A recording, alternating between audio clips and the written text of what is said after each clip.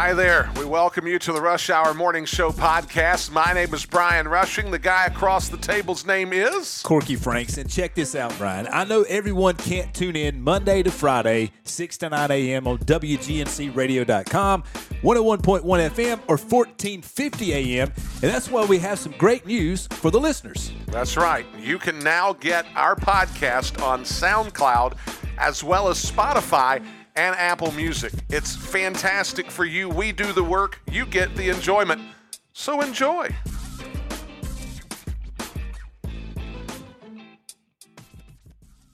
Back here on the Rush Hour Morning Show, halfway through on this Wednesday morning. Of course, at 9 o'clock, we'll have Glenn Beck on WGNC AM 1450, 101.1 FM. Of course, at noon, Clay and Buck comes on at 3 o'clock. Sean Hannity, as we are the in-between. All the sports talk in the overnight on Fox Sports Radio, the heavy hitters of talk radio during the day. We're the pivot point. And right now, halfway through this show, we bring on Jon R Bolin of Allen Tate Realtors. John, welcome to the Rush Hour Morning Show. Thank you, guys. I'm glad to be here. Well, it is fantastic having you here. First of all, let me take care of this one housekeeping item before we really get started. I want to thank you for all the support that you have given us already on this Rush Hour Morning Show. This is a show that's not even been 3 months going right now. The community support has been phenomenal. The ratings have been great. Our podcast numbers are growing dramatically. And we have folks like you to thank for it. So thank you for helping us get on the air. Thank you for helping us stay on the air here in this very early going. Well, you're very welcome. And it's not hard to have those kind of ratings with two guys like yourself on the radio. We need to be paying you now, John. How much are you going to charge us for that plug? Wait a minute. You didn't send the check? No, not yet. No, I didn't send it. I was talking about our check to you, John. I thought we needed to send a check. Yeah. Hey, first of all, John, thank you for being a partner and sponsor here on the show. But one thing Brian and I talked about, since the beginning is we want to talk sports, but we also want to educate our listeners because we've said it on here before. If you're the smartest guy in the room, you're in the wrong room.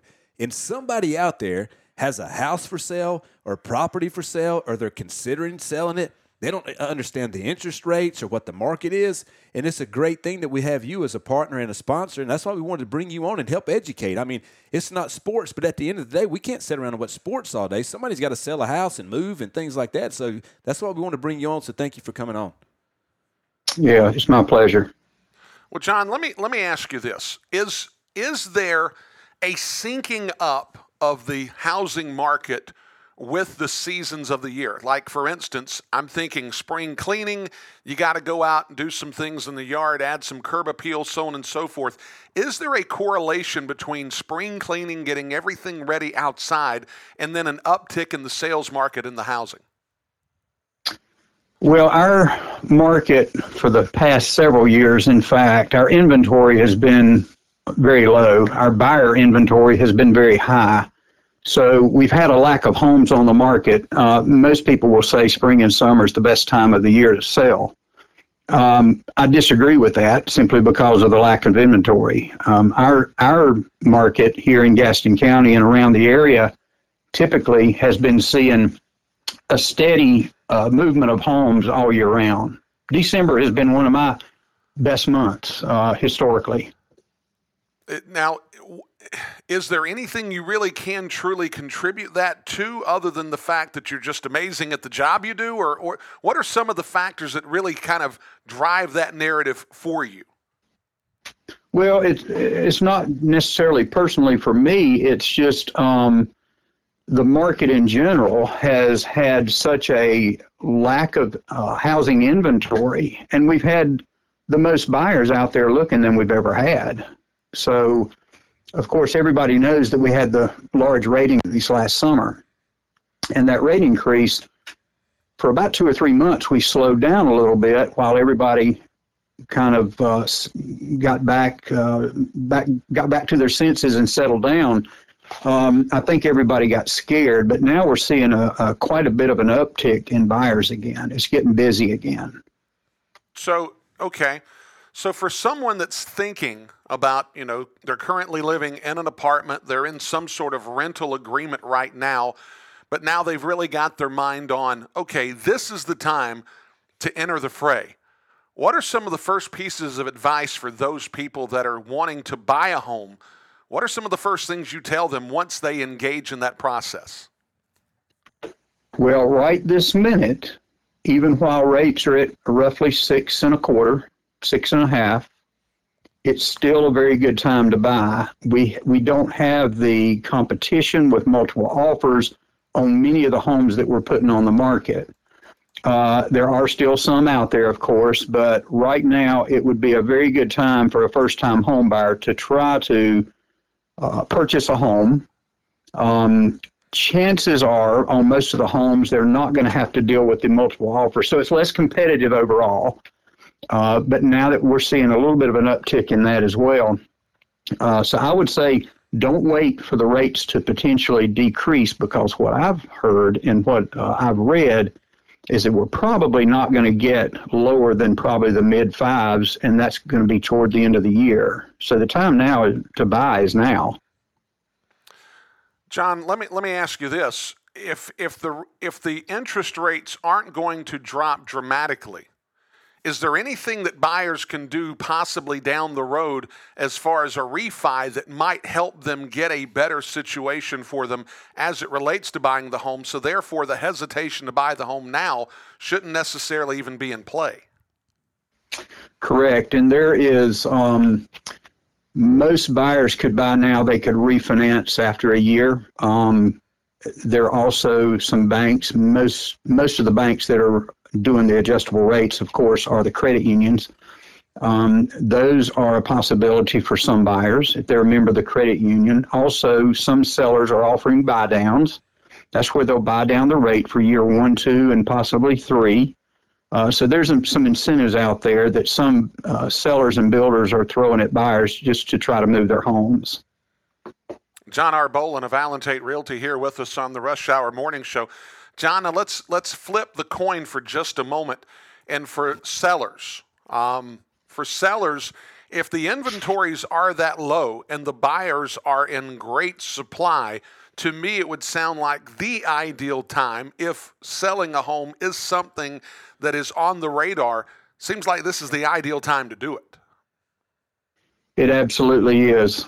This is a great time for sellers. It is definitely a seller's market. We're still seeing most of our sales coming in at or above list price. The thing that buyers have to understand is that it has slowed somewhat compared to what it was a year ago. But sellers are, if they have their house ready to go, and that is a big part of my business is the listing side. So I'm prepping with sellers all the time, working with them, presenting their market analysis, working with them on home preparation to get it on the market. So this is a great time to sell for sure. Jon, let me ask you a question. It's a seller's market, right? Yeah. And it's been that way pretty much for the last, year and a half, something like that maybe, at least? About 4 years. Okay, so here's the question I've always thought, being around construction pretty much every day of the week.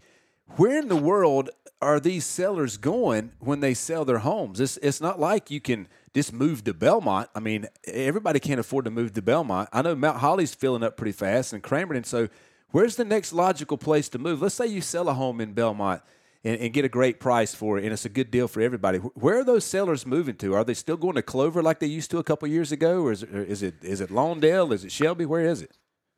Clover is a hot area. Belmont is still a very hot area. It's very expensive. A lot of sellers that are moving out of Belmont are doing it for, and I'm talking from personal experience, from clients that I've worked with, Belmont's growing. Belmont traffic is growing with it. And some of them are just trying to get out of what used to be the small town feel. However, Belmont is our hottest area in the county. And when you think about the total area, east of Charlotte has had exponential growth. North of Charlotte has done the same thing, and the Steel Creek area the same thing.